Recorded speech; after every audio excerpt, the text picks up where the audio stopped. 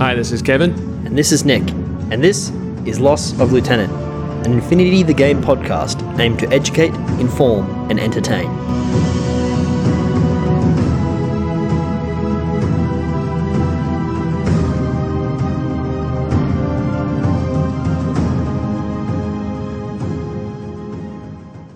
Welcome back, listeners, to the next episode, part 3 of our Road to CanCon series. So, as we've done for the past couple of episodes, we're going to have a bit of a chat today about some recent games that we've been having, look at the actual recent tournament that we had down here in Melbourne, which was the namesake of these episode series, which was the Road to CanCon, and as well as have a chat about the last 2 missions we're yet to cover, which are going to be supplies and firefights. So you're joined by myself, Nick, and we've got Kev as well. Hi. So just the two of us I'm today. back. Yes, back from WA. Back from WA. Back from my stint on the beautiful island that is Barrow. And not many people will probably have heard of it. I've never heard of it. It's a Class A nature reserve. It's really beautiful, but an oil and gas company. And you were looking for oil. That I will not name has begun drilling for oil in it. So, yeah. It's all that's amazing. It's all in their lead up to just drilling for oil in Antarctica and just fucking the world. But exactly.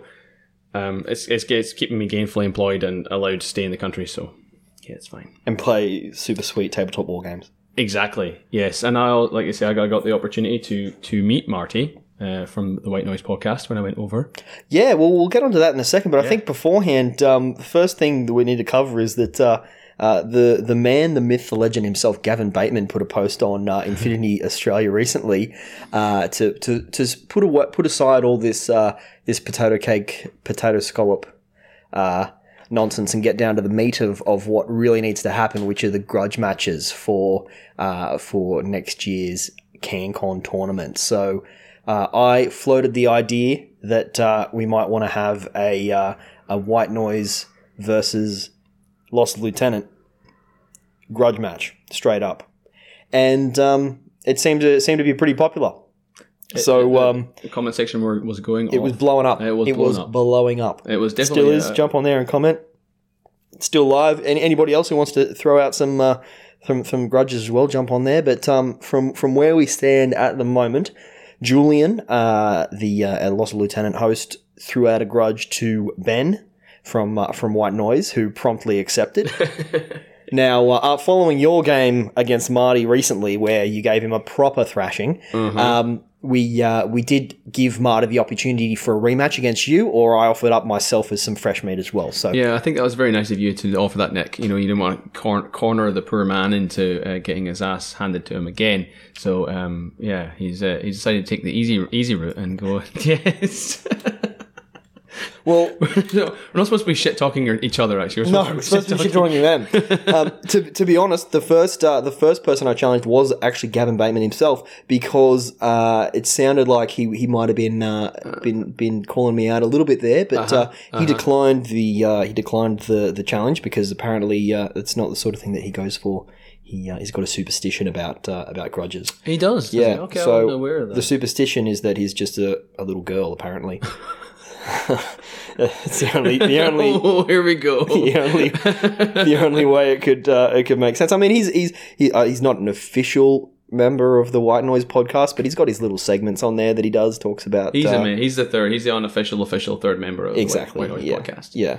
But yeah, no, I'm taking out Marty for round 1 CanCon, which will be Supremacy, I believe. So every practice game that I'm having for the next month is going to be Supremacy, just so that I get down pat on that. And I'm sure you can give me some pointers on your game as well. For sure.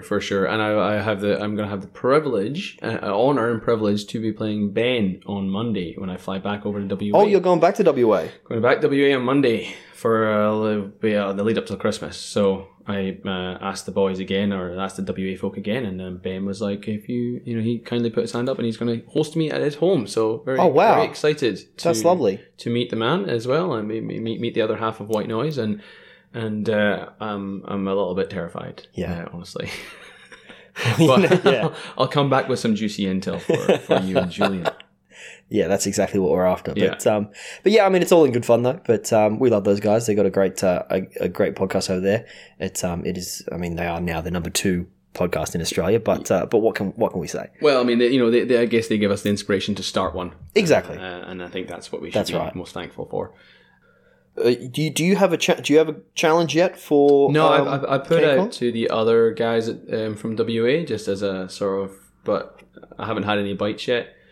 We'll see how we go. Well, if there's any of our listeners who want to throw out a grudge match, I mean, the whole reason that so many people want to go to CanCon is it means you get to experience what these other metas are like around the area and what people's play styles are like that you're not playing all the time. Mm-hmm. So anybody out there who's coming along who wants to throw out a challenge to any of our other hosts, feel free, and I'm sure they will accept. Yeah, it's been really nice actually.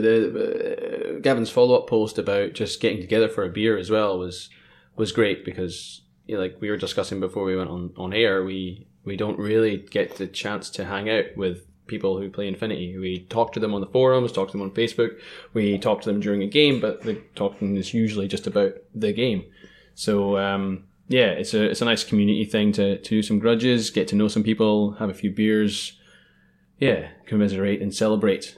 Totally agree. Really looking forward to that, and definitely has got me super excited for next month. Me as well. Next month. It is, yeah. Well, it's the end of next month, so we've still got a bit of time. But yeah.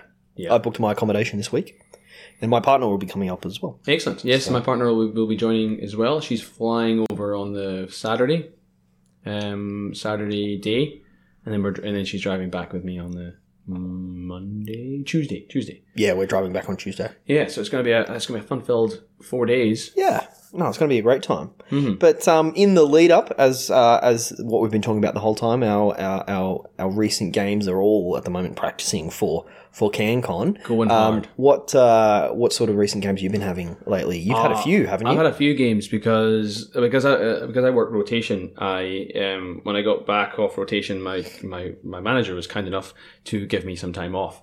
So I took those 2 days off and basically played 4 games of Infinity, which is great because it's that's decent, twice as much as I usually get, or 4 times as much as I usually get in a week. So it was pretty good. Yeah, I had a couple of games against Red, who you'll know from he's one of the TOs for CanCon. Yep, and he also just recently won the competition, the monthly Infinity Australia. Oh, that's right. Yeah, the Infinity Australia was it a conversion competition? Yeah, with his Samo Yorai. Samo Yorai, which I think is a great name. If you haven't seen the pictures, jump on the Infinity Australia page and check it out. It's an amazing conversion where he's done up his Yorai tag to look like a samurai with like the big hat and the big sword thing. What's it called? It was it's got a name. It's got a name, and it's like it starts with F, and it sort of sounds. No, it starts with N. It starts with N. Okay. It's like a couple of words. It doesn't matter. Let's not spend time on the podcast trying to think of a Japanese word that we don't know. Yeah. Fair enough. So yeah, I played him a couple of times. He plays JSA, and then I played Jacob, who's been on the podcast a couple of times. He runs Steel Phalanx, so. Managed to get up on all of my games, which was good. It's because you haven't played me lately. I haven't played you lately, and I'm hoping that we do get a chance to play because we missed each other at the tournament. I wasn't there. And then so no, the games were really good, and the game against Marty before I went off was also really great. Tell us about that, Kev. Well, I mean, I heard you guys shit talking him last episode, and I'm all for a bit of banter. And he's such a nice guy. Yeah, he was really nice. Met him at the game store. There was a few other blokes there who were playing games, and they were really nice. And they'd actually been listening to the show, so they were sort of talking about that. And you mean people listen to our show? People actually listen to our show. The downloads, people are just actually downloading and then listening to the show. Wow. So it was really great to meet those guys, and we threw down a game of decapitation against his NCA, and yeah, it went pretty well for me. Ended up 10-0. He had a few unfortunate rolls, a couple of crits to begin with, knocking out his Aquila guard. Then he had a bolt link, which I love. I know bolts get shat on all the time as being kind of not worth their points, but I think what they bring to the table, and with their recent upgrade, they can really punish an opponent with their Spitfires, BS-13, BTS-6. So I was pretty worried about them. Bioimmunity as well, so like shocking that they don't care about. But that was like the second time I was running Emily in a Link, and I know I'd said before I don't like the idea of running Emily in a Link because it seems a bit. But you like it now. But I like it after playing a few games with it and realizing what it can do and how it can get you out of sticky situations. Yeah. Emily did well for me. She dropped a few Spitfire grenades on the few. A couple, 3, maybe 5 grenades on the Link team. So that kind of ended their Link. It killed the HVT.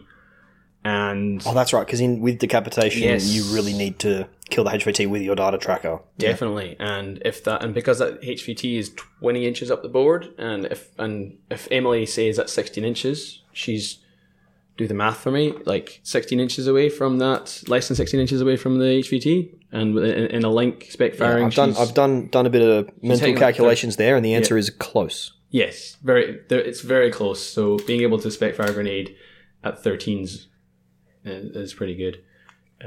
But yeah, no, it was a really good game. It was great to meet him, and I'm looking forward to meeting Ben and having a game with him. That's awesome, yeah. Mm-hmm. Well, I haven't had that many games recently, apart from the recent tournament, which we had down here in Melbourne, Road to CanCon Part 2. Now, Part 1, Road to CanCon Part 1. Road to CanCon Part 2 has now been announced. Yeah. It'll be held on the 5th of January at the Collingwood Library, that's right. So it's going to be Road to CanCon Part 2, Road Warriors in the Depth of Yuletide. Yes, that's the name. I was looking up Facebook for the name of it, because I just thought it was the best name. I did tell Russell that if we do manage to squeeze in a Road to CanCon Part 3, it has to be called Road to CanCon Part 3 Beyond CanCon-Dome. Oh my goodness. So if that doesn't happen, I'll be very upset at Russell. Great one. I like it. I like it a lot. Yeah. And if that does happen, I may even dress up as Tina Turner in chainmail from Beyond Thunderdome. Oh my goodness. May happen. Probably won't. Just don't hold me to that. Well, but you heard it here first, guys. I think maybe we'll start a GoFundMe page for breast implants and chainmail. Yeah. You dress up as Tina Turner, and all proceeds will go to the mental rehabilitation that I will need afterwards. That's what the proceeds can go to. Yeah. So it was a super great fun tournament. We had the missions that we played were Supremacy, Decapitation, and Frontline, which are is that day one of CanCon? Those are the first 3 missions. Sunday missions. Perfect. Now I was running Imperial Service. I was tossing up between if I wanted to play Imperial Service or Vanilla Yujing, because I have been playing quite a bit of Vanilla Yujing lately. Now, this was before the recent updates to Army, so we didn't have the Invincible Army yet. This basically means now that this last tournament will be the last time that I play Imperial Service for quite a while. Yeah. Because I think you won't be alone in that. You think I will be or won't be alone in that? You won't be alone in the exodus from ISS to Imperial Army, Invincible Army, yeah. So anyway, it was a real good fun tournament. I ended up coming third. I was on top table at the end and against Julian, and managed to. Julian won the game with his avatar. I think both of his lists had an avatar in it, but I'll say his avatar list. It was a very tough game, and my list was not designed for taking out tags, basically, and that's what I'll put it down to, and that's my excuse, and I'm sticking with it. There's very few lists that can really go up against an avatar. Like, you kind of have to tailor that list. I didn't have any assault hackers. I didn't have any armor piercing stuff. I didn't have any. I only had one thing with MSV, which was the Rushi, so the bot, and just. Yeah, I'll get to that. I'll get to that in a second. But my first game was against Val, who's also playing Imperial Service, and it was a bit of a slaughter. We were playing Supremacy, and I went first and pretty much dominated the entire game from the start. Yeah, I'd like to know what happened, because Val's been having a lot of games lately, but he hasn't been having an awful lot of luck with and because of, I'd not been succeeding that well with Imperial Service, and one of the other local guys had also not been succeeding too much. And so the three of us actually made a Facebook group called the Imperial Service Support Group, where we've all been chatting and helping each other with our lists and sharing our lists and having a look and that sort of thing. I hadn't seen his list before the match, so that's not the reason why I did so well. But he had built a list that had a lot of mercenaries in it, and I'm not sure if it just didn't feel like there was many attack vectors in the list. Like, what do you mean when you say mercenaries? What kind like, of mercenaries? what's that sniper from Aristea? Oh, Major Luna? Yeah, I think Major Luna was in it. Oh, okay. That girl, bounty hunter who can have like a hunting party. Miranda Ashcroft, and he had another bounty hunter. The hunting party. The hunting party. I haven't seen that run, but it looks really. Well, they both died in the first turn, so it didn't matter. Yeah. He had a ninja. He took a ninja, deployed it in hidden deployment on top of like a. I guess like it was kind of like a lamppost, and it had a little nest in the top of it that you could just fit a model. He deployed it up there because the ninja that he had taken was the multi-sniper rifle profile. And so it deployed it in hidden, and then in one of to combat one of the very first orders of my turn against my Sujan, the battle cat, he revealed it and shot at the Sujan. I'm like, oh, that's fine. I'll just shoot back. I'm in cat form, and so ballistic skill 12 with a Spitfire at long range. He's in cover, so I'm at -3 for cover, -3 for range, -6 for TO camo. So I didn't do any of that math before I declared my shoot, which left me at -12 with BS 12. So he just got a free shot off, but I managed to survive the armor save, and then spent a bunch of orders for the rest of that turn taking that guy out. Right. Which was a bit of a blunder on his part, because I did not even think that anyone in their right mind would ever take the ninja multi-sniper, because it's super expensive and it doesn't have the great BS. It's BS 11, isn't it? 11 or 12. I'm not sure off the top of my head. I mean, it sounds like he was running some very interesting, like the Miranda Ashcroft multi-sniper ninja, and what was the last thing that he took was unusual? Major Luna. Major Luna, yeah. I mean, maybe he was just trying something different, because I mean, definitely that can work. Like a hidden deployment multi-sniper can just ruin your day. The thing was, he revealed it right at the start of my first turn to use it as an ARO. Yeah, he wasn't waiting for things to go past. Exactly. Yeah. If I'd advanced up the table and he'd left it to my own devices, from where it was, loads of stuff would have been exposed, and he could have decimated me in his first turn. Because I had not expected that at all. Good point. Yeah, that's a good point. So yeah, I managed to get from there. My Sujan just ran around the backfield in the next turn and just literally killed everything. He ended the game with 0 points left on the table. He got 0 OP and 0. He had 0, 0, 0. So he killed nothing. All zeros. No. So your last number is the amount you've got left surviving. Oh yeah, true. Not the amount yes, that's killed. right. Yeah. I had like 280 left. Okay. So he'd killed a few Guangxi, and that was it.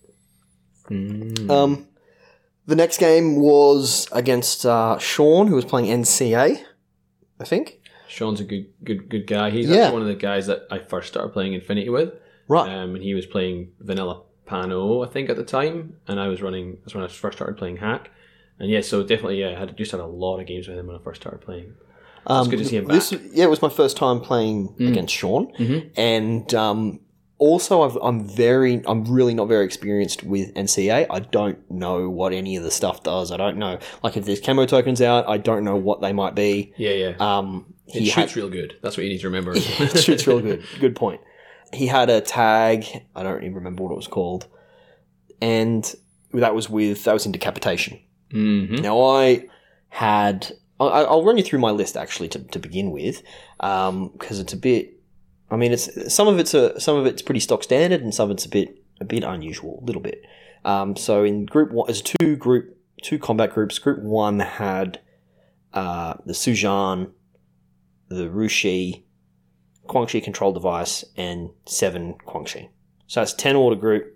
I got 2 brawlers in there, 2 hard-hitting. I mean, the Sujan's really hard-hitting, but then the Rushi as backup as well, with that whole big order pool. The next group had a Sophatech, a drop troop with like the Garuda TACbot. Now, the Garuda TACbot had a HMG.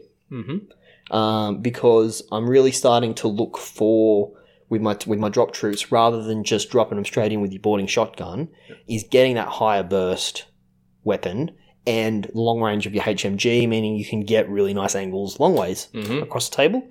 Then I also had a Ninja Killer Hacker in there, and to top it off, I had Sun Ce as my lieutenant. With the boarding shotgun, the heavy infantry version. So I'm getting extra... King of the Flash Pulse. Exactly. Means I'm getting extra orders from his lieutenant order being regular. I get an extra command token. Oh, yeah. Which I pretty much use my command tokens. All of them that I used was to move people from Group 2 up to Group 1 to keep that order battery there. And so when my first Quang-Shi died from Group 1, first guy to go up was Sun Ce. So that then, instead of having 10 orders in Group 1, I've now got 11 orders in Group 1.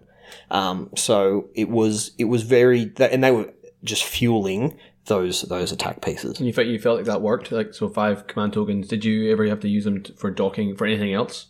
Or was it just for moving things across? Did not use them for anything else. So the only link team that I had was the order pool of... Quang-Shi and the controller. So, and that never got broken. And I don't think I had to use them for... Engineering rules for the Rushi or anything else? To be honest, I didn't really get the chance to have to roll anything. So it's either alive or it was dead. Exactly. Or it was dead, you didn't want to revive it. Yeah. Or when it was dead, it was too late to do anything. So, so it went really well for me in that first game. The second game against Sean with the NCA, I did pretty much exactly the same thing. It was a decapitation. Now, the Sujan was my data tracker. First order of the game, he slaps the designated target and takes them out. Yeah. So I've got my 5 points to start with, and then I think it was just... Like, I did that, and then moved around a corner and shot at a Flash Pulse bot, and the Flash Pulse bot crit. So... Great, yeah. So, which happens really, really quite often. And I've done it to people before, but this is one of the first times it's really happened to me. And you just kind of get... it happens, you're like, oh, yeah, that's the thing that happens. And you just really have to rethink the rest of your plan. Because it's like when you get crit by like a weapon that's going to kill you, this is a Flash Pulse, so like you're still on the table, you just can't attack anything. Exactly. So, and with the Sujan, it's so tough in that it's got 2 wounds and no wounding cap, and it's got 2 levels of unconscious, so you can actually take like 4 wounds in one go and still be on the table, because you can go, you lose your first wound, then you lose the second wound, and then you lose so you go to the first level unconscious, and then when you go to the second level of unconscious, that's when you activate no wound incapacitation. So, oh wow, you can do that. Yeah, so it only works if you take multiple hits at once, but it comes in real handy, and that surprised Val in our first game because he wasn't aware that you were able to do that. So what happens when you go no wound incap after a second level unconscious? You're just in no wound incap. But you're still alive? Or? Yeah, with no wound incap. Right, but you're unconscious though. No, because you know how you just come back to life again. Yeah. What? Yeah, because it's got ghosts. It's got ghost remote presence. No, surely never. Really? Yeah, it's got ghost remote presence. So it's got 2 levels of unconscious. So moving from level 1 to level to second unconscious, you can activate the no wound incapacitation during that transition. Oh right, okay. So I get you. Yeah, but it all has to happen in the same order. Yeah. Yeah. Is that what you're saying? Because otherwise you'd be going like Otherwise, I would have activated it straight away. Yeah, and then you took that third one and you'd be dead. Exactly. Yeah. Yeah. Okay, right. Once you've activated the no wounding cap, you don't then go to unconscious Yes, again. But it's if you take the first one to go to unconscious, then when you go to the second one, then you activate no wounding incapacitation. So it's I guess like it feels sneaky, but that's just how it works. That's just one of the. You're able to come back from the dead. Not really. Like it just gives you like an extra bit of a wound if you've taken a lot of hits at once. Right. Okay. So you can go 2 wounds, 1 wound, unconscious level 1, unconscious level 2. But instead of going to unconscious level 2, you go to no wound incapacitation. And then what happens? You go dead. Yeah, but like when you say I'm going to go no wound incap, yep. What happens then? Like what happens to you when you say I'm going to go no wound incap? Do you know how no wound incap works? Well, it's like dogged. Yeah, but you're already unconscious. So to me, when you say I'm going to activate no wound incap, you're going to like suddenly be non-null stating again, and you're going to be alive, but with like your no wound incap. Yeah, that's how it works. Right. Okay. That's just clearing that up there because to me, I'm like, well, you've just gone bang, bang, bang, bang, bang, bang. You're now unconscious. The system just took a little bit longer to reboot. Unconscious level 1. I'm going to shoot you again. Exactly. So I'm alive again. If you see a Sujan who is in unconscious level 1, do not shoot it again, because if it goes to unconscious level 2, it'll just activate unless you're guaranteed you're going to do 2 wounds. Unless you do 2 wounds. Yeah. There you go, ladies and gentlemen. That's right. And there's only, I think, the Sujan and maybe one other unit can actually do that, because the reason it can is because it's got structure. Or it's got ghost remote presence. And ghost remote presence. Right. And it's got no incapacitation. Well, there's Nick schooling me on a rule for a change. Right. So that's for a change. We don't have that many rules. Yeah. And we all know the rules. Yeah, but then in Sean's, so that was my first turn. I just moved a few other things around and repositioned for the rest of that turn. And then Sean's first turn, he had his tag as his data tracker. It came around a corner and blasted away my HVT. So we're both on 5. Yep. And it wasn't until like the second and third turn that I managed to get back on board, mostly using the Sujan. I was a bit worried about his tag for a while there. Yeah. But took a couple of wounds off the tag, and then it was around the corner of a crate, a big crate. What do they call those? Shipping container? Shipping container. I forget that word. I think that's the third time on this podcast I've forgotten. Speak to Noakes about that. I'm familiar with Noakes' affinity with shipping containers. But my ninja was in hidden deployment around the corner, around the other corner of the shipping container. And so I came out of hidden deployment in my turn and engaged the tag. And you don't remember which one it was? I can't remember which tags do they have. It had mimetism. Pull it up on the army. See what comes up. Oh, it'll be the cutter. No, it wasn't the cutter, because the cutter's in Teo Camo. And what's the other one then? I've dealt with the cutter before. What is that one called? Keep talking. Anyway, I'll look it up. That's all right. And managed. I'd already taken off 2 wounds, and then managed to crit with the ninja in close combat to take it out. The Ulan. Could have been. Does it have mimetism? Yep. Camouflage. Was it camo or just? Well, I mean, it was his data tracker, so it wasn't deployed as camo. Okay. It's got an HMG and a fireback, which is sounds about right. Pretty deadly in ARO. Yeah. There you go. Sorry. Yeah. And so after I'd taken him out, that was his main kill piece, and so then I just managed to, again with the Sujan, run up his back line and pick things off, and then climb up this enormous 3-story tower using climbing plus, and climb to the top, and then kill his lieutenant who was hiding on top of the building there. Well, yeah, just like a Fusilier lieutenant up there. Yeah. Just hiding. Now he had a mine next to him, but I didn't care. So I'm Battle Cat. Yeah, that's right. Battle Cat. A mine. But yeah, then the third game, which by this stage, because I had 2 10-point major victories. So I'm at the top table, coming first for the first time in my life at any sort of event. And so I'm on the top table against Julian, who, as I spoke about briefly before, had his avatar list playing Frontline.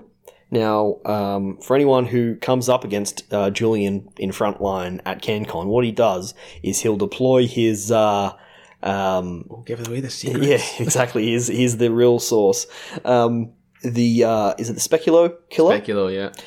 He'll deploy that in the third quadrant, but not kill anything with it because it's worth so many points. Mm-hmm. He'll just have that there as an anchor to force you to either try and take it out and waste orders on it, or to keep so much of your force that far back to maintain your own back quadrant to not let him keep it himself. Yeah, because I think they're like 35 points, which is... I think they're more than that. No, they're about 30 something. They're mid-30s for Speculo, but that's a sizable chunk unless you've got, a link team, but then that link team needs to be out of your deployment zone. It's not a straight ping on the table makeup. It's not that straightforward. Yeah, and in our game, he'd put it on top of a building as well that didn't have any ladders or anything, so it wouldn't have been easy to get to, even if you wanted to try and take it out. So kids, watch out for that. Mm-hmm.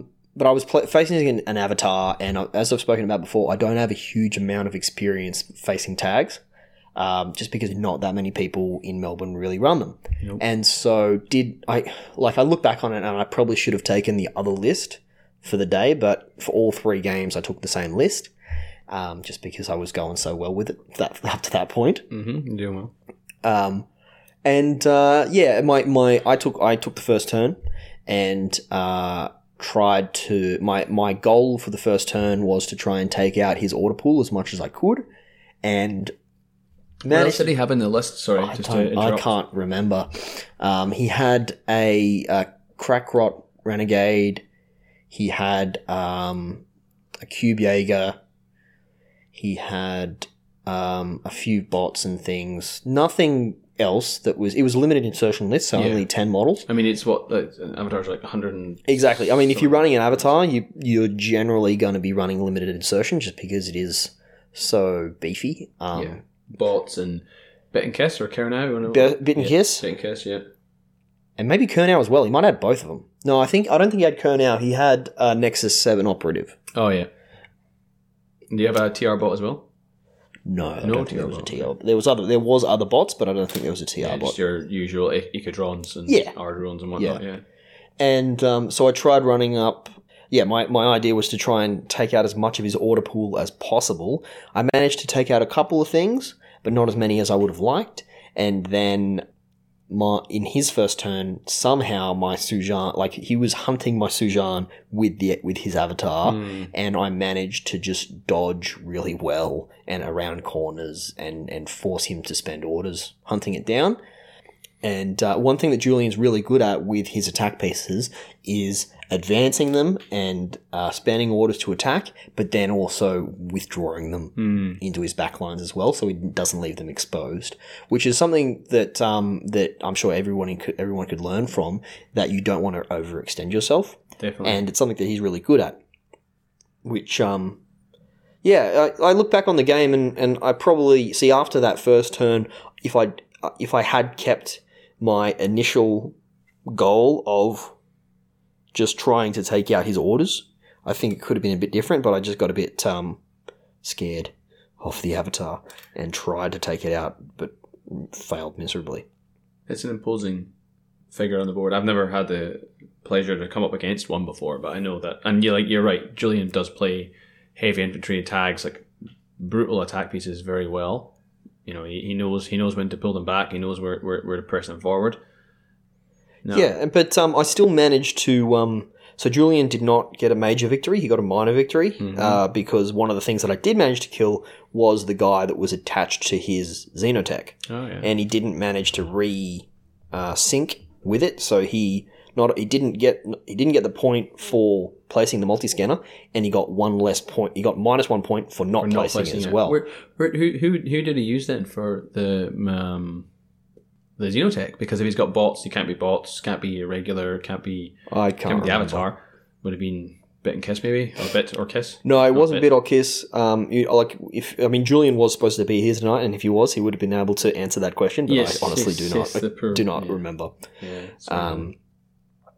So Julian got a minor victory, which held him to second place for the tournament. I came third, and then Hector came first. And he was running Steel Phalanx. Yes. Again, Yep. He's a good player. Yeah. No, definitely. I don't think I've actually played Hector myself. Played him a couple of times. Yeah. No, he's a very, very precise player. Yeah, but he is. He's also fond of his namesake. He'll regularly run. Hector will regularly run a list with Hector in it in the list. No, that's good. It sounds like you as well. You had three pretty tough games, or could have been a tough game. Maybe not the first one, unfortunately. Yeah, the second game I was quite stressed out during the second game simply because I didn't know what I was facing. Well, it's great that, and that's what we're talking about. Like with doing these tournaments, it's good that you're facing players, you're facing armies you haven't played before, and like in the case of NCA and combined, you maybe only. I played combined a few times. Oh, you have, okay, yeah. And I know what an avatar looks like, so so it's not as daunting. And I went into the third game knowing that I was against a pretty tough opponent. So yeah.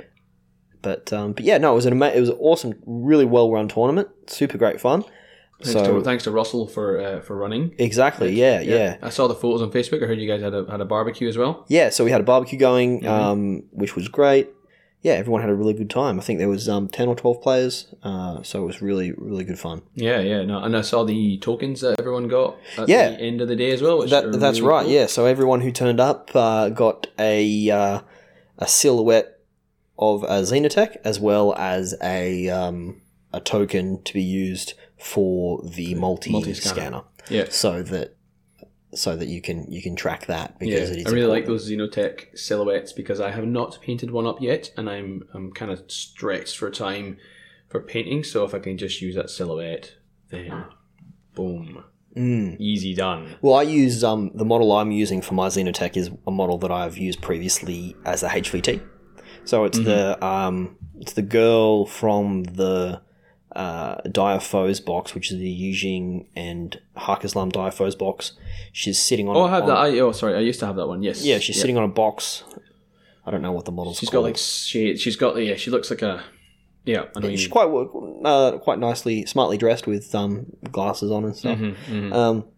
And so actually, Julian was complaining because towards the end of when we're calculating the tally of how many who got what points, and Julian said that he didn't get his classified objective, but he was controlling the HVT and pointed at my Xenotech, and I'm like, that's not the HVT, that's my Xenotech. My HVT's over here. And like I've been moving the Xenotech around with me all day. That's right. I moved it up to that point, but I guess because I'd moved it up the table to the point where it could have been deploy the HVT, but Julian should have asked before that. So it's his own fault. Well, yes. Excellent. No, it sounds like I really, like I said, I was gutted I couldn't make it. Hopefully I'll make the next one. Yeah, and so again, just another shout out for the next Road to CanCon Part 2 tournament, Road Warriors in the Depth of Yuletide. So anyone who's available on the 5th of January, just after New Year's, register. You can find the registration on the interwebs and jump on there. So registration's open and all the info's there. Excellent. Yeah, no, looking forward to it. Yeah, so Third Offensive came out. Are you recording? I am recording. Oh, sorry. So I know where to start it. Yeah. Okay. So Third Offensive came out, like the book, and the army, more importantly. Exactly. Last week. My copy actually arrived this afternoon, so before you came over for recording, I was just flicking through some of the pages and read some of the articles, but I'm super, super excited for that. I mean, we had the army update recently as well, so there's so much happening in the world of Infinity right now, and it's a great time to be playing. And we're not going to do a huge amount of content today about the Third Offensive. Sorry, guys. No. Because we are still this is the last part of our Road to CanCon series, but going forwards, because there's so much to talk about now, then there's going to be no shortage of episodes for us to delve into to everything. No. And it'll only become more apparent like when you start playing with these new armies. Like at first we're like, oh, that's nice. Oh, that looks cool. Oh, that looks stupid. But it's only when we start playing. Have you played with Invincible Army yet? Not yet. And so I've actually planning on having my first game tomorrow night, using one of my new lists. Oh, frothing! So I'm very excited to get those heavy infantry dudes on the table, and I've just been having an amazing time. Probably spending a bit too much time than I should be at work building, playing around with army and building new army lists. Definitely, yeah. No, Invincible Army has given me a few hours of play time. Yeah. Even though I'm not that interested in playing it, well, I am. But. I'm even really keen on the changes that are happening in military orders, because from a faction that before I got into Infinity, one of the things that drew me towards it was the knight models, the knights. Yep. So I don't know, maybe maybe I'll jump in onto another heavy infantry sectorial at some point in the future and take advantage of those recent changes for those as well. Yeah. But even like heavy infantry factions. Invincible Army kind of stands on its own in many ways. I'm sure military orders, more aggression force have really solid, really great heavy infantry, but Invincible Army, the way they've done it is just like this is all heavy infantry. Take it back. And the fact that it's really taking advantage of these new rules as well with NCO and Lieutenant Level 2 and is it Tactical Awareness? Awareness, yeah. Yeah, so all these rules that get you extra orders that you can use, which if anyone who's a new listener, if you go back to episode 1, we had a bit of a discussion about how to make certain expensive units more feasible and more efficient, and one thing that Barry suggested was to give them their own order that they can just use on themselves. Wow. So someone at CB must have been listening to that episode as well, because they've just taken that idea and used it on some of these units. So Barry has some pretty great ideas. yeah. But yeah, so we're not going to delve too much into that, but just wanted to mention that we haven't forgotten that it is a thing that exists, and we are very excited about it. I can see your eyes light up, Nick, just talking about it. So, we're not going to go into a lot of detail, but I would love to hear just initial thoughts, or something that you find is good or interesting or bad, or just, like I said, I haven't, particularly for the Invincible Army, because that's the one that I've been focusing on the most. I haven't got them on the table yet, so I can't speak from too much experience. But models that I'm most keen to play around with, I'm really excited to get a Yan-Huo Harris team. Yeah. Pretty much every single... What's that? For 4.5. Well, no, so I'm using wild cards, so it's actually just one Yan-Huo and the baggage bot. And so for I think the one that it's 99 or 100 points where you get the Zuyong Harris, the Yan-Huo with either the HMG, multi-HMG, or the two missile launchers, and a baggage bot. And so that's your Harris, because the baggage bot is a baggage bot FTO is a wild card. So you can take the place of one of those Yan-Huo.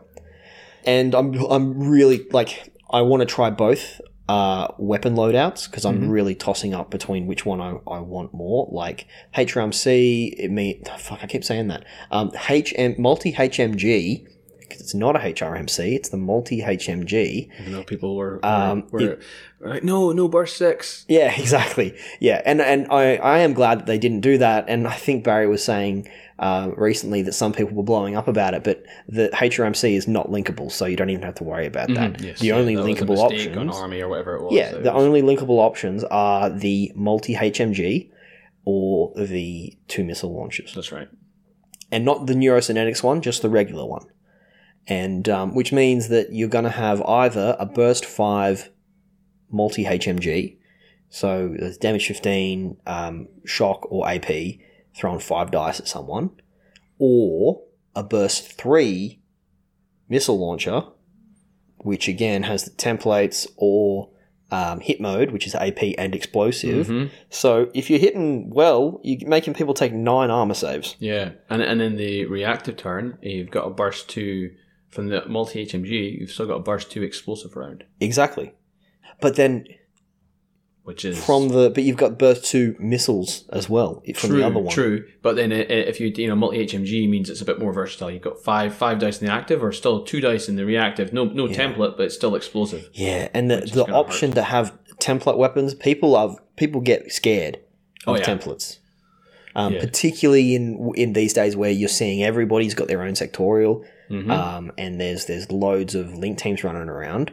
Managing a link team when you have to worry about pie plates coming at you is a chore, particularly 5-man link teams, because they can be quite unwieldy. Yeah. And taking away that our cover save as well is... I was actually, not to deviate too far from where we're going, but when my game today with Red, we were playing supplies, which we're going to talk about later. He had a Tango link team, and he had a missile launcher. Got a rocket launcher? Missile launchers. He had 2 missile launchers. It's not rocket launchers? No, it's missiles? They're full on missile launchers. Okay. These bad boys. Yeah, BS-13 missile launchers and a link.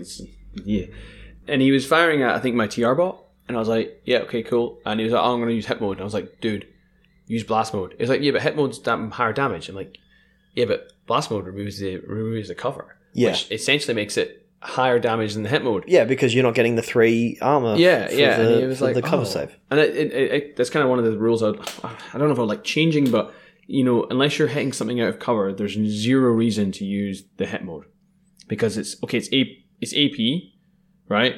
But 9 times out of 10, if you're hitting something that's high armor, you're going to be halving their armor, but then they're getting the +3 for the cover. So for instance, so it would only have a difference on something that has got more than 6 armor.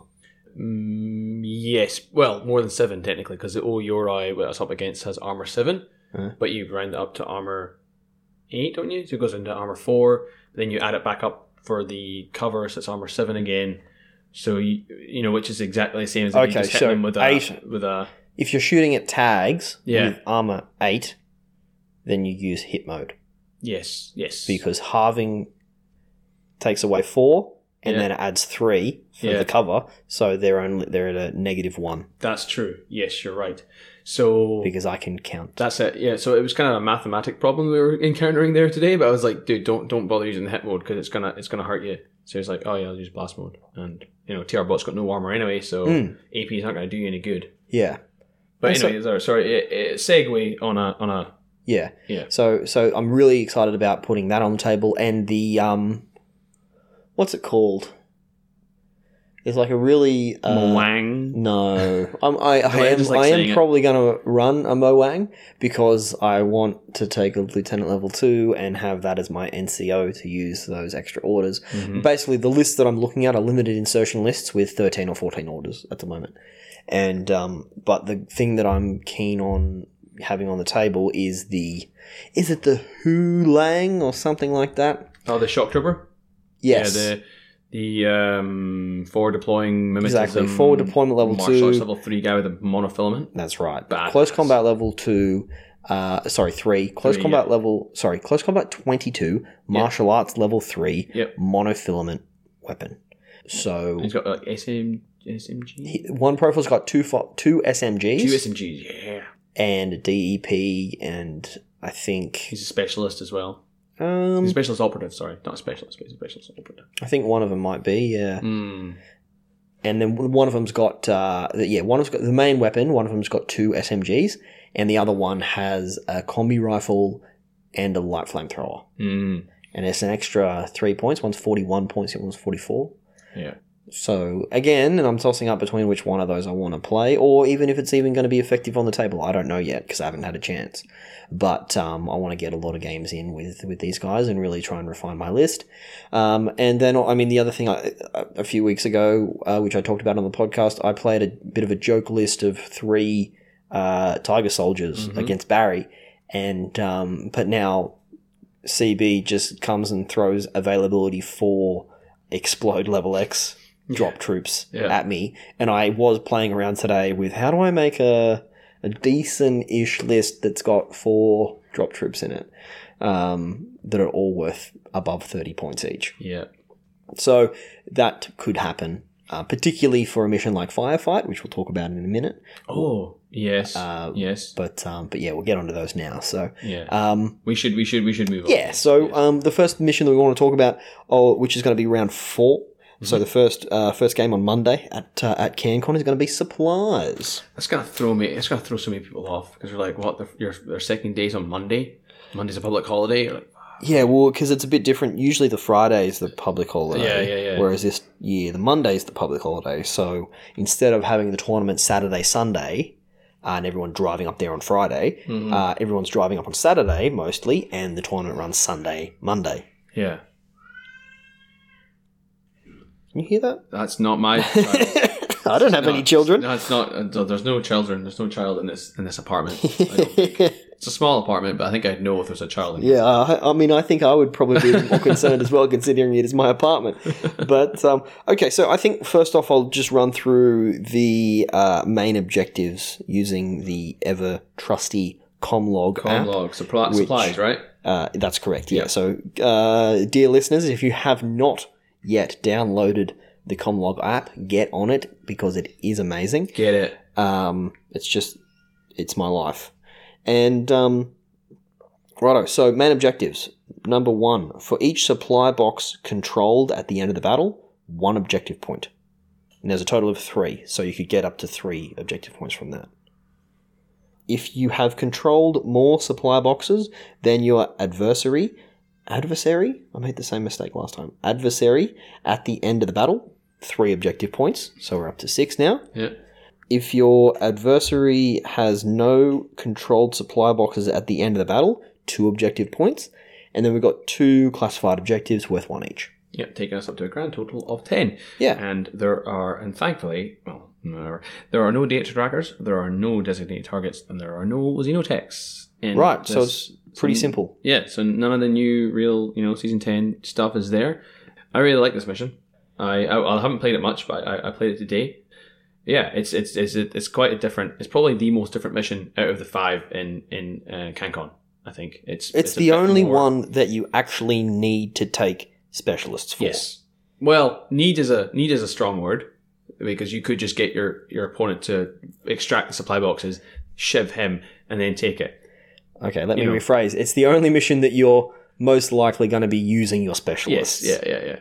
No, I mean, it's just a thing. Unless you want to use... But I mean, if you come up against an opponent and your deal was that they're going to get all the supply boxes, and their deal was that you're going to get all the supply boxes out, then what's going to happen? What are we going to do? We're going to get our classified objectives. You're going to go get classified. But we can't get our classified objectives because nobody brought any specialists. No specialists. The only specialist you brought is like a doctor that just sits at the back with his palabot. Exactly. He's like, oh no, now I've got to do it, guys. And we're like, it's a doctor off at the middle of the table. We're all trying to get to the supply box, but your Panos, your whip 12, and you're like, this sucks. Although, doctors in this mission get +3 whip. To the roll to open the box. And they get to roll 2 dice. Doctors do. 2 dice. Doctors and paramedics get to roll 2 dice. Where does it say that? Oh, it's down. It's further down. The what you call it? Doctor and paramedic bonus. Wow, you are right. That's the one. So whereas there's in Supremacy, hackers get that bonus, which I took advantage of to great effect in my game against Val. How nice is it rolling 2 dice? Oh. It's great. Because one of the dice that I rolled was like an 18 or something. Yeah, just be like, oh yes, oh baby. I mean, it makes my heart sing. Yeah, so I guess what you got to, as we mentioned in the main objectives, I guess we didn't mention it. In terms of the table setup, for people who aren't familiar with it, stock standard deployment zones, 12 inches, your half of the table. Then along the center line, there is 3 tech coffins. Mm-hmm. And then from 12, the side ones are 12 inches in from the sides, and then one in the very center of the table. Yep. And basically what you want to do is go up with the specialist, open up the supply boxes, take the supplies out, and then have more than your opponent does. And that's where you get your points from. That's right. There was a bit of confusion as to the wording of the extract supply boxes rule, whereas I thought that when you open the tech coffin, the supply box falls on the ground, and then you had to spend another order to pick it up off the ground and take it back, I was mistaken. I think a lot of us were, because the wording does not say that, and it doesn't even imply it. Like, it doesn't even, there's no link between the two short skills that say, they even really accept it says you will place it next to the specialist, which doesn't mean that they have it. So reading the exact terminology, it says, allows the specialist troop to make a normal whip roll to extract the supply box. With a succeed roll, a supply box marker must be placed beside it. Yeah. That means nothing. Well, beside it. Oh yeah. Does that mean that that is their box that they have now? Yeah. Well, apparently it's been FAQ'd, and the answer is yes. Mm-hmm. So you don't have to worry about burning more orders to then pick it up off the ground and run back with it, unless the guy gets his head blown off. Then you do have to pick it up, which is fine. Yeah, I think that's probably the right ruling. I think a lot of people were annoyed at the idea that I've just taken the thing out the bloody thing and now I've got to pick it up again, and you're like, okay. Now I've got to spend more orders, particularly in a certain season that does tend to favour higher order lists, because you've got things like your Xenotech having to run that up the board to drop down the multi-scanner in a lot of these missions. Yeah, right. So other things on supplies, we've also got Intelcom cards are in place. So when the game ends and the player counts up their points, each classified objective fulfilled by the player that has the symbol of a plus sign, which is kind of like the Red Cross symbol, will cancel a classified objective fulfilled by the opponent player that has the target symbol, like a reticle, which is interesting. Do you know how many cards in the deck have either of those symbols? Damn, you know what? I played that mission today, and I actually got two. Both my classifieds had the cross on them, and then Red pulled two cards out, and I think both of his had direct. No, one had a cross on it, and the other one had the cog on it because it was retro. It was the test run card. Neither of us had the reticle card, but I believe that is forward observer. Maybe you could get your classified objective deck out, and then we could find out. I don't even know where my stuff is. Real quick. That's right there. Oh my god, it's right there. Okay. My opinion on it is that I wouldn't. It's a bit one-sided, isn't it? Well, not necessarily, because it's like this. If you've got this one, it cancels out this other one. So but it doesn't state that you don't get your points for it. You still get your points for it. No, you don't. Oh no, sorry. If I've got a plus sign one, and you've got a target one, and we both achieve them, by me having the target one, it means that it negates you achieving yours. No, specifically, it actually says when the game ends and the players count out their points, each classified objective fulfilled by a player that has the cross symbol will cancel a classified objective fulfilled by the opposing player that has the reticle symbol. That's what I just said. You said it the other way around. But what I'm getting at is, say if I got one objective, I did it right. It was experimental drug, because I know that one has it. Okay. I'll get 1 point for getting it. And at the end of the game, you'd be like, oh, hey, I got this other one. Oh, actually, my one cancels your one. So you don't get that 1 point. So you won't get that 1 point. I'll still get that point, but you won't get it. Yeah, sorry, you've got the plus one. Yeah. And I've got the target one. Yeah. Yeah, so if we both achieve them, then I don't get a point. Yeah, you don't get a point. Yeah, because I've got the target one. Yes. I still get the point though. Yes. So but it's like it's penalizing the player for taking the reticle one, because you could get it and all I need to do is do experimental drug, and then I've basically gotten a point and you've lost a point. Okay, I'm just going through my deck to see what ones have the reticle. We have Net Undermine, HVT Kidnapping, Capture, Mapping. This is making for amazing radio. That's it. There's 4 of them. 4 of them. And what are they? They're not even easy ones to get. Mapping's pretty easy. But mapping's the one where you bass in your deployment. A forward observer or hacker in base contact with scenery building placed entirely inside the enemy deployment zone. That's not easy. Must spend a short skill. Oh shit, inside the deployment zone. Yeah. Oh, I read that wrong last game. I think a lot of us did. You got one veteran capture, which is veteran troops, elite troops, or chain of command. They have to chain of command. The enemy must be in an. Oh, you got to pick up an enemy trooper that's unconscious or in a null state. Not simple. These aren't easy ones. No. And if you've just gone through that whole rigmarole of going, I've just undermined you, and I'm like, cool, I did experimental drug. Too bad. Too bad, mate. And you just be like, oh, it's almost like if you do supplies and you get that reticle one, burn it. That's right. I guess that is something to take into account then when you are drawing because you're drawing 2 classified objectives, so it means you're going to be looking at 4 different cards. So there is the percentage there that you are going to draw these ones. Mm-hmm. Maybe you do want to avoid the target ones and focus on the healing ones, the plus symbol ones. Yeah, burn it or do secure HVT. Yeah. You know what I mean? And like you said, there's only 4 there. Yep. So 4 of the deck of 20, not a massive chance. And I don't know what I think the there's probably ones. 4 of the other one as well. If I had to guess. Yeah, I guess so. I know it makes sense if there was. Experimental drug and the one I nearly did is an engineer forward observer needs to get in base contact with an unconscious specialist and make a whip roll. Yeah, there's 4 as well. Okay. Of that one. Yeah, okay. So you've got the same likelihood of drawing the plus signs if you do of drawing the reticles. So plus sign. Is there like an official term for what that is, what that symbol is? I don't know.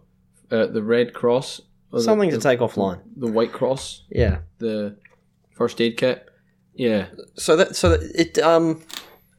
I guess, but I mean, in a mission where if you're building a list specifically for this mission, the specialists that you want to be touching the tech coffins are going to be the same specialists that can achieve those classified objectives. True. Yeah, because it's all healing stuff. It's like doctors, experimental drug. paramedics. That's right. Yeah.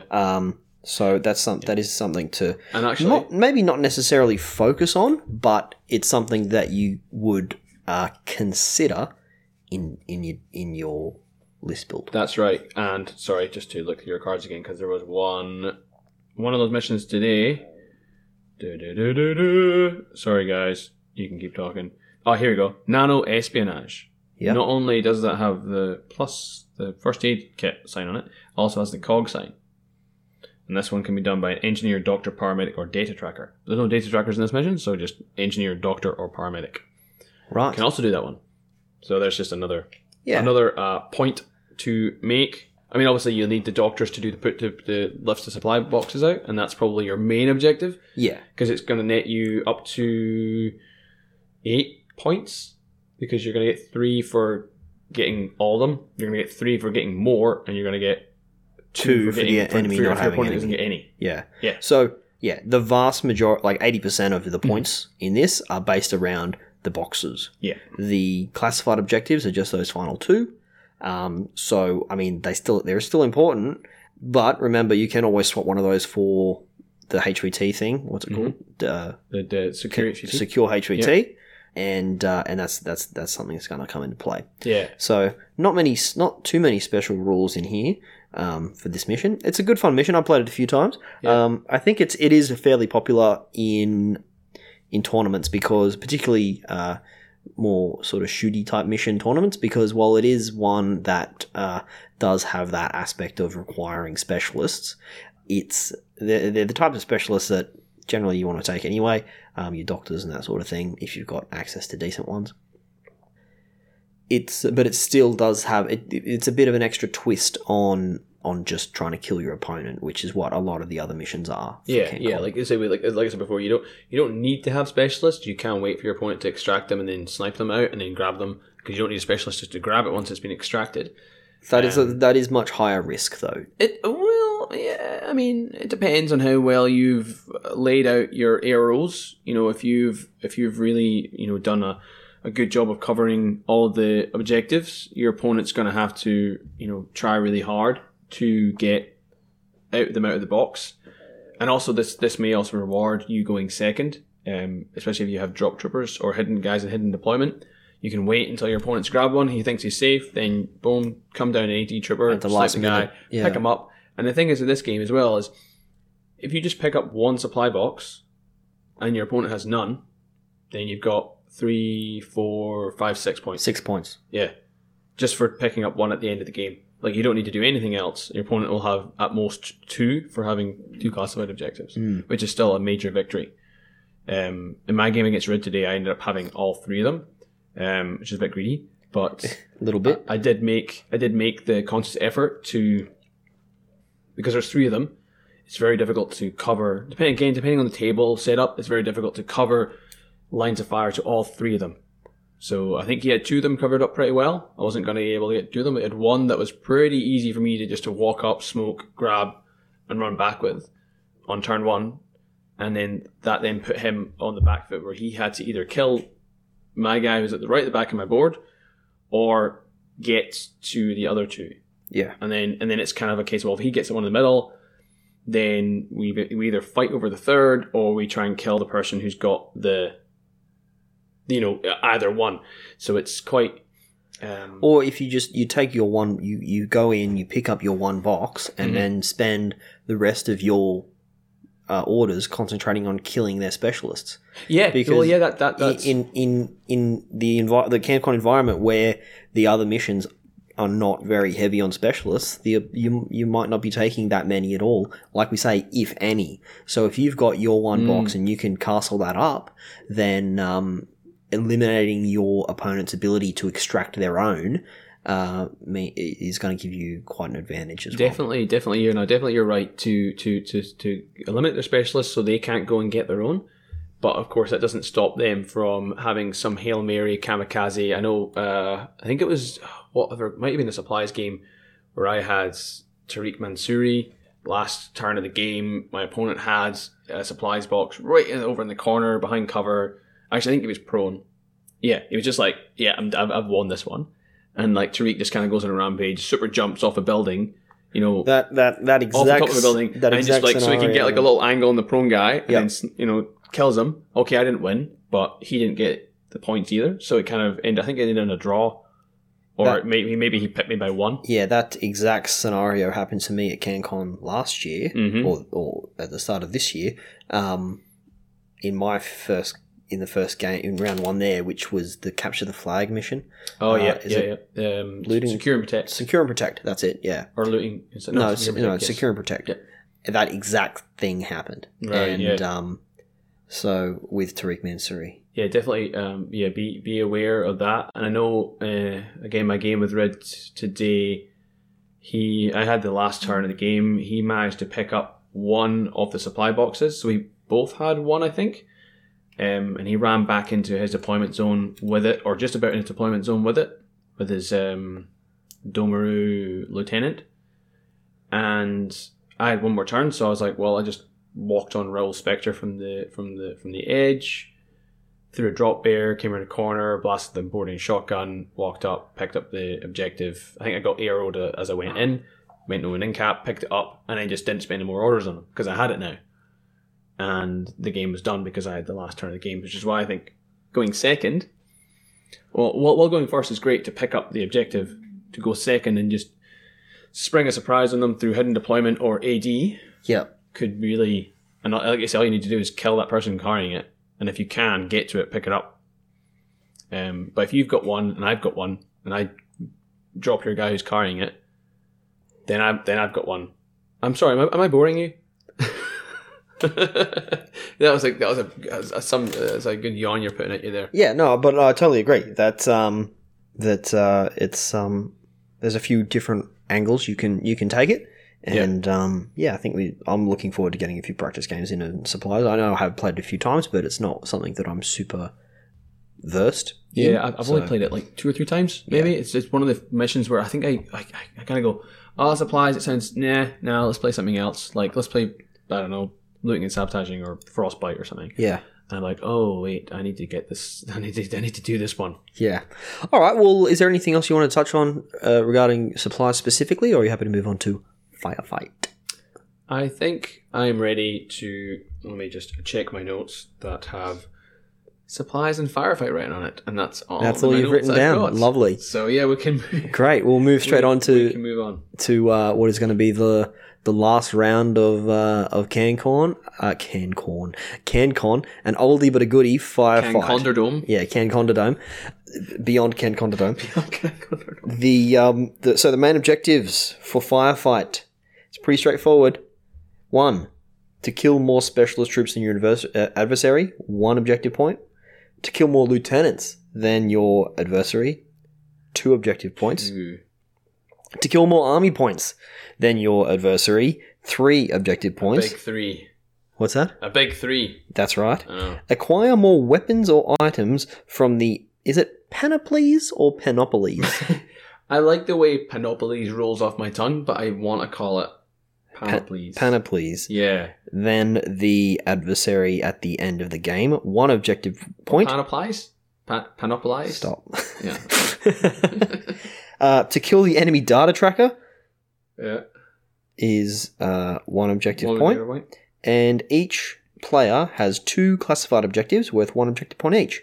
Yeah. So that's 1, 2, 3, 4, 5, 6, 7, 8, 9, 10. A huge spread. First thing I want to say is huge spread of objective points up for grabs. There's nothing really. Yeah, okay, you get 3 points for killing more army points, but everything else is 1 point except for killing more lieutenants, which is 2. Yeah. So I think there's a lot of different ways to win this mission.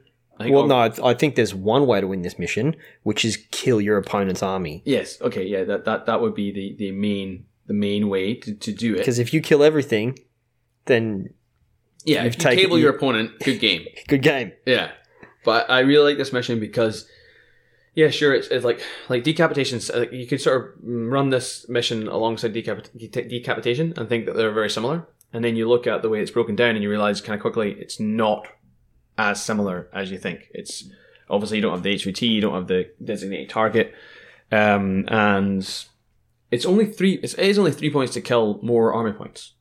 Like, and let's just remove the idea that you're just going to table your opponent because. I mean, if you do, well, if you do, then if you've got the ability to. Well, actually, if you table your opponent, right? So if you table me, that's 3, and you kill more. No, if I tabled you, I've got 6. How? Because I've killed more specialists. I've killed. Oh wait. Well, no. you may if not. I've tabled have. you, I may not have killed more specialists. Yeah, you may have only killed 1 lieutenant. You may. So if you table, I might not have killed any specialists. You've got potentially 3 points. Yeah. If I'm playing the list that you're taking for supplies, I haven't killed any specialists. Apparently, killed no. Yeah, because I get excited. No specialists. So you've not got that one. You might kill 1 lieutenant, but I might kill your lieutenant. So you're not getting that. So you've got 3 points for that, which then puts the pressure on you to. I mean, okay, I'm assuming you've killed the enemy data tracker because you've tabled me. Yep. So let's say you've got a solid 4, maybe 5 points out of that.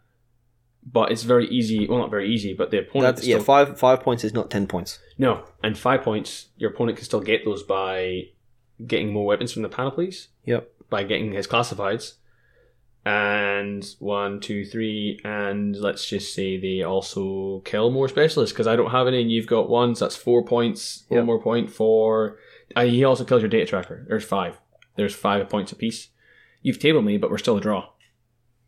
Yeah, so it is possible. Mm-hmm.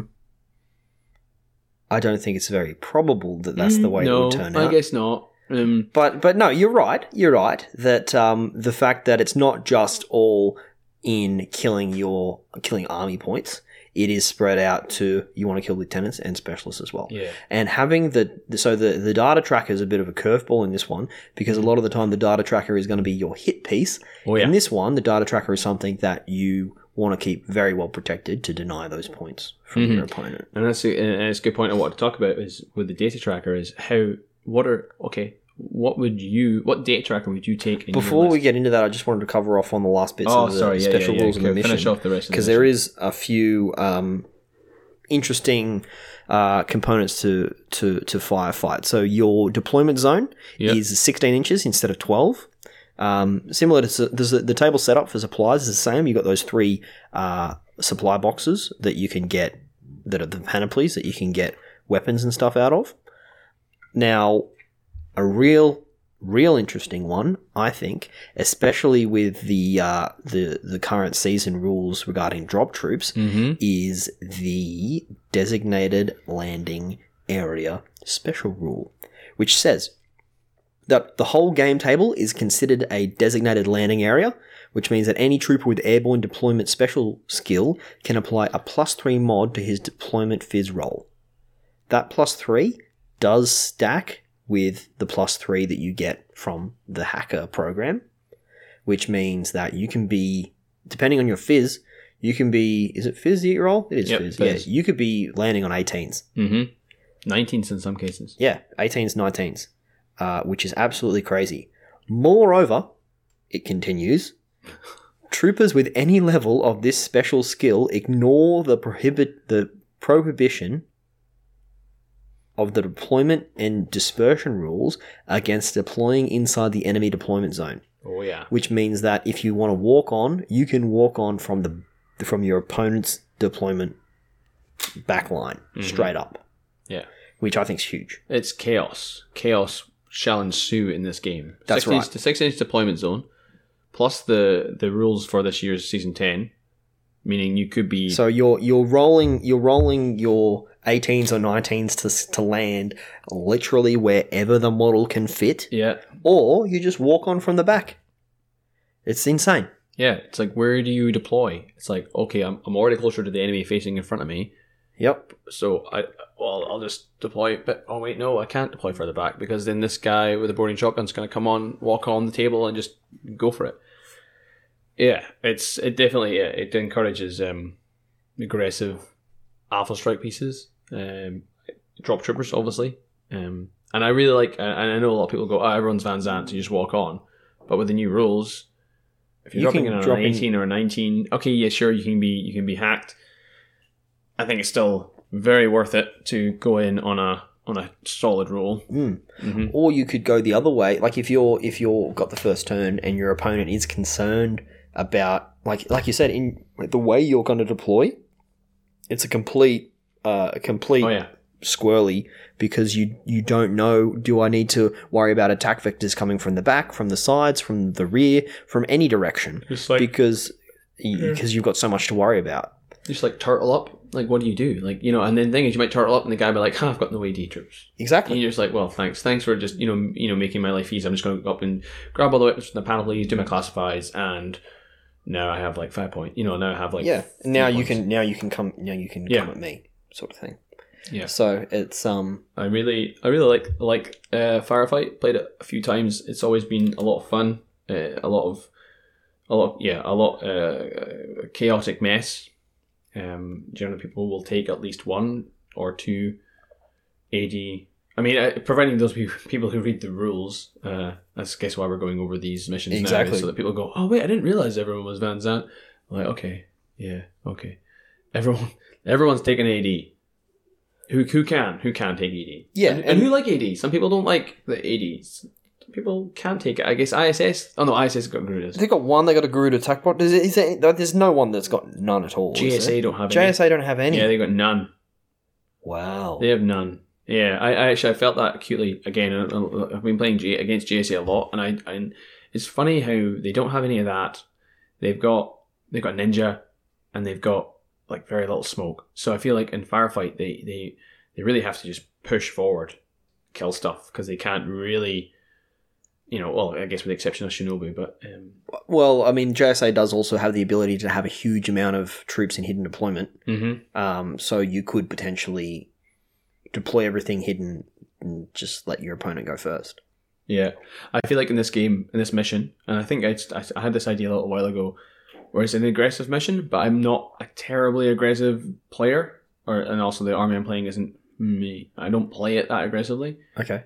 The idea for me would be to turtle up real hard, make use of perimeter weapons and mines, so sure. Lunacods with crazy koalas, for instance, and essentially be like, come at me, and then when it gets to my turn, I've got Hellcats and Raoul that can disrupt their play. And I've also got some great midfield specialists that can pull, I've got bandits that can kill, that have Scavenger, which is another rule in there. If they can pull weapons from the panoplies without roll for it. Without whip checks. So they just spend a short skill. They can pull whatever they can pull from the panoplies, and because they're specialists, or if you take a specialist profile, they get to roll twice on the booty chart. It's the booty chart, is it? That's It's what I the was booty just chart. checking. Yeah, level 1 or level 2. Oh, you get to pick if you want You get level to 1 or pick, level 2. yeah. Okay. So So just having a look at their booty, there's the level 1 and level 2, they've got completely different things in them. oh yeah, Are you of the opinion that 1 is a superior I think chart? booty level 2 is probably it's whatever one I can get the HMG. Yeah, that's booty level 2. Yeah, I like the idea of a bandit killer hacker who's BS12 getting HMG in the midfield. Hmm. I mean, it may not be something I do, but the fact that I don't have to roll whip check for it.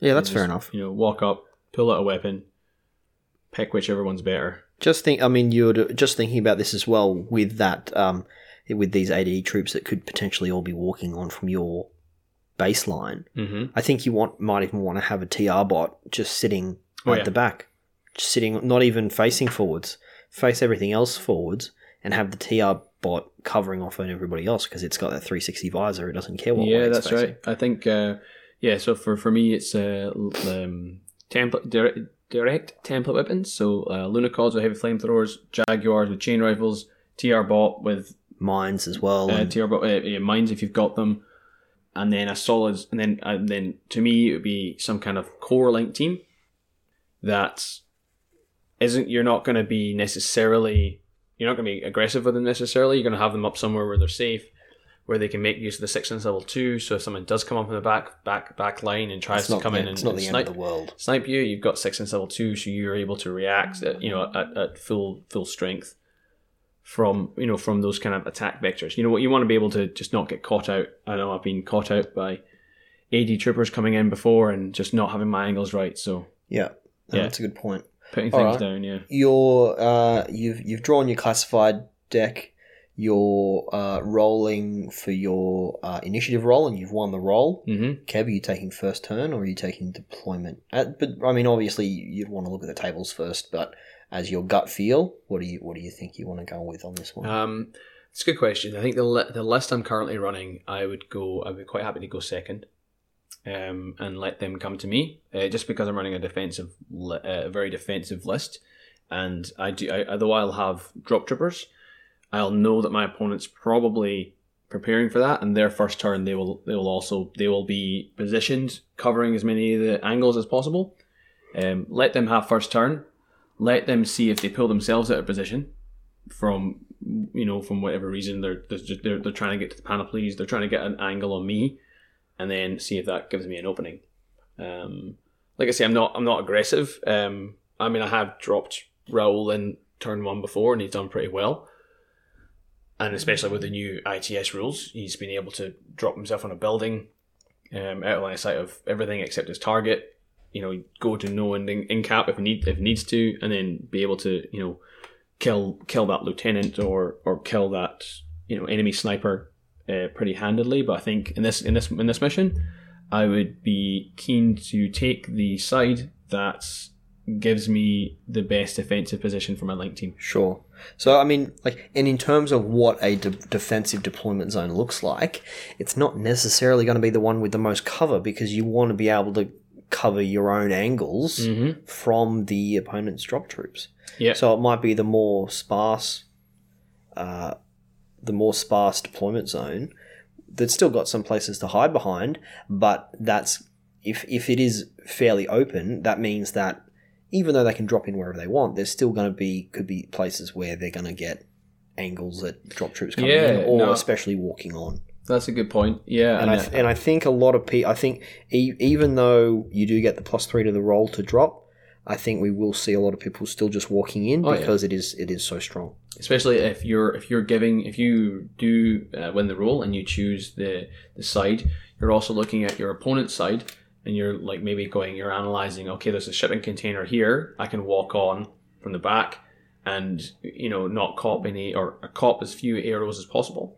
You're looking at the back line of your deployment zone is completely open. There's nothing there. There's nothing at the back line at all. You're going, okay, that's good for me, because I'm going to have as much, like you say, angles to spot that guy walking on, or to deter your opponent from walking on. All right. Well, when I'm facing you on the top table in the final round, and you've castled up, I'll just drop my 4 losing. Yeah. With explosive level X hitting your Castle Link team that with does damage change. 12 everywhere. So, no, honestly, we don't even have to play CanCon anymore because we already know how it's going to turn out. So.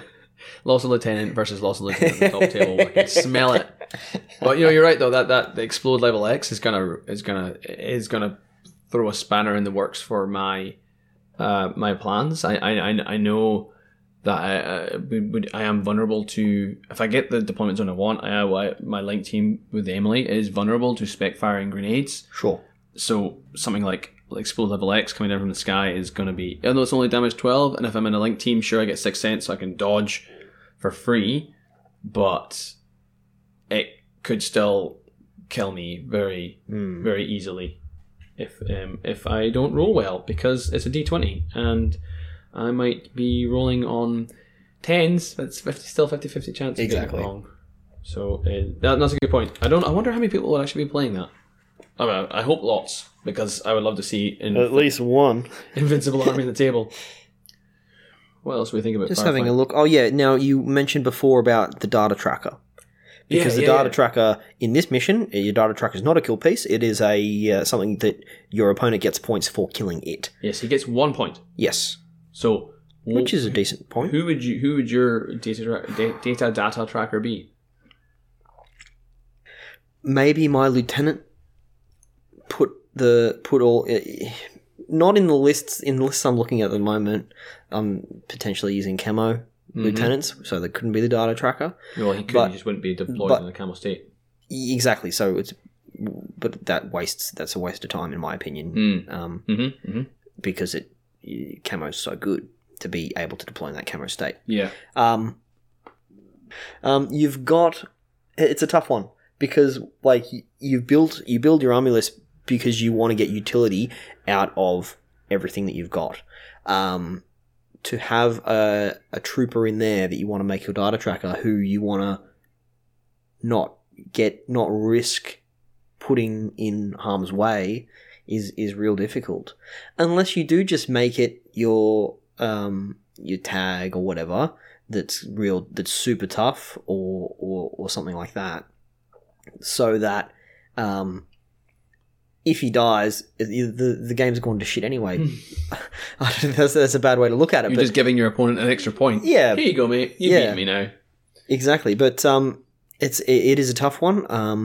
Obviously, the restrictions around data trackers say that it can't be in a marker state at all. Means that that's ruling out camo things and stuff like that. So yeah, to be honest, I really don't know. No, I was thinking about it today. It's like, do you, like, you could say, oh, well, I'll make it this really tanky thing that is hard to kill. Oh, well, then you got like a 40, 50 point model that's doing nothing. Yeah. Unless you want to risk it, in which case, not only is that person getting 50 points towards the army points thing, it's also getting a point for killing the data tracker. Exactly. Or do you make it a 10-point line trooper? Who then someone drops right next to and blows away for. So then maybe you just put it in a link. So then, therefore, it's harder to get rid of that guy. I mean, still not impossible, but it makes it harder to. So I mean, that's kind of where I'm thinking is like, oh, like a 10-point Algo Seal. I don't know if I want it to be my lieutenant, because that means that person then can go, well, sweet, I'm just going to shoot your lieutenant. I'm going to get 2 points for that plus 1 point for the data tracker. Yeah. But then I'm like, oh well, do I want to maybe have one model all on its own, on one flank, and be like, that's my data tracker, come get it. But all the juicy stuff's on the other side of the table. Okay, sure, you'll get a point for killing this one guy, but you're going to spend X amount of orders to do it, and then you're going to be in a bad position to, to then go for the rest of it. Last time that I played Supplies? No. What are we talking about? Firefight. Last time I played Firefight, I made my data tracker, I was playing Imperial Service, and I made the data tracker the Sophatech. Because she had some PAL bots, which meant that she could still act and via the PAL bots in doing what she needed to do, but could remain in a safe place. So maybe it's not a bad idea to make it your doctor or your engineer, or if you're lucky enough to have That's someone good, yeah, that can be a because you're going doctor to be and an spending engineer. orders on them. They're going to be doing something. Exactly. Sofotec especially has got no winning cap, so it's quite survivable. That's but right. It's not breaking the bank. It's like 20-something points It's about 40, I think. Xenotech.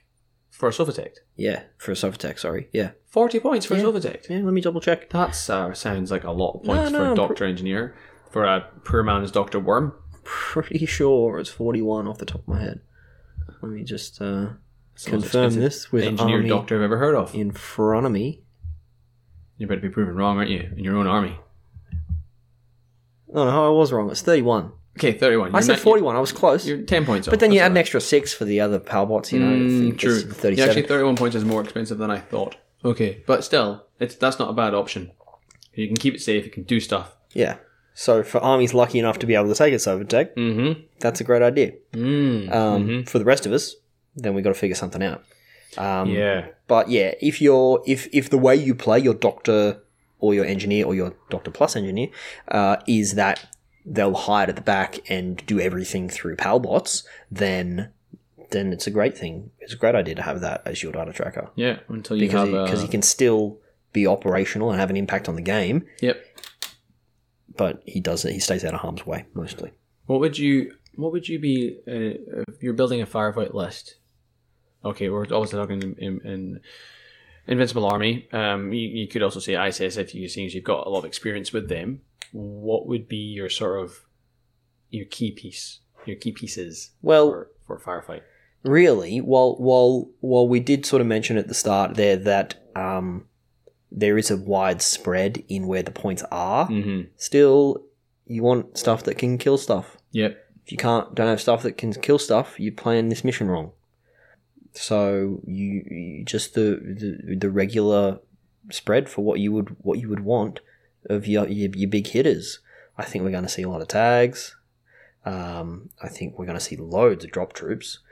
Yeah, just anything that's powerful and can really survivable as well. Because sure, you want stuff that's going to do the job, but also because army points is a big part of it as well. You don't want to give stuff away. Well, that's it. Yeah, because I come from the idea of not giving too many points away, because you can win this game by having nothing of your own killed and only killing 10 points of your opponent. You've killed more, right?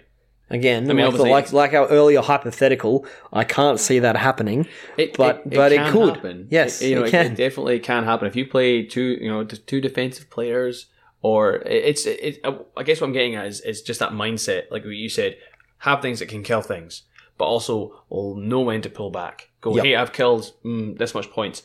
I don't want to leave my avatar with his dick hanging in the wind, because if they kill that now, then they've just got 137 points. And I'm in trouble. Yeah, I mean the big trouble with this mission is that you don't necessarily have that safe area to fall back to, because there's that risk of drop troops coming Stuff in behind you. Yeah, you're right. And although retreat is not an option in this game, Lost Lieutenant is active. Lost Lieutenant is a thing. Is active in Firefight.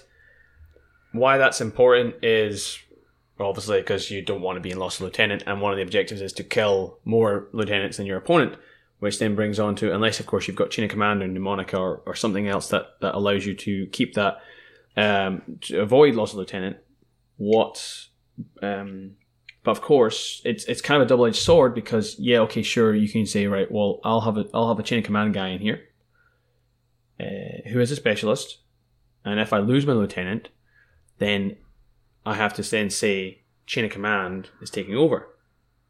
If it's your opponent's active turn, they can go, what, that guy? Oh, Sweet. I see what you mean. He's your lieutenant now. I'm going to go pop him. Yeah. And now I've got two lieutenants to your none. Yeah. The alternative is that you go into Loss of Lieutenant. Yeah, or you can say, I'm not going to activate Chain of Command, but then your next turn you're going to be, like you say, Loss of Lieutenant. Unless you're playing an army that's got loads of veterans in it, I think risking the potential of them getting two lieutenants up on you instead of one by activating Chain of Command instead of going into Lost Lieutenant is going to be because loss of lieutenant can be devastating. If you don't have veterans, Definitely. then you can be screwed. Yeah, no, for that whole next turn. Definitely. So to choose not to activate your chain of command because you're afraid that your enemy's going to get them as well. They don't know that you've activated chain of command. They don't know that you've got chain of command in the list because it's hidden information that someone's got chain of command. Yeah, so is it though? It is. It's not. It doesn't show up on the courtesy list. But you have to say that you don't. You have to say. Oh, you just have to say that I'm not on loss of lieutenant. Exactly, because they don't know who your lieutenant is. They don't know that they've killed your lieutenant until true, the start of your yes. turn when you tell them, "I am now in loss of lieutenant." So, so they've just killed a model. I was thinking about decapitation, which is open information. Exactly, where it's open firefight information. is not open information. That's right. But in decapitation, you don't have to worry about loss of lieutenant at all because it's not in play. It's not in play. No, that's right. Yeah, no, because I guess where I'm coming from, my list, is if I'm running Emily in a link team. Emily has chain of command, and she's generally in the same link team as my lieutenant. So someone who's going on a rampage would just be like, bang, oh, I'm lost a lieutenant now. I'm not. I'm going to go chain of command. Bang. Oh, now you've got two lieutenants. Okay, that's a case where it's a rare case. It's just there's not many link teams in the game where you have the lieutenant and the chain of command in the same link team. Yeah, it's and probably not a smart move. That's what I was going to say. Yeah. It's probably not the smartest move No. to run your chain of command right next to the lieutenant. Yeah. In case of that, In case that exact happens, situation. yeah. So I'm looking at ways in which I could maybe have another Agile Seal that's just kind of not in the link, and then try and be like, oh, which one is it?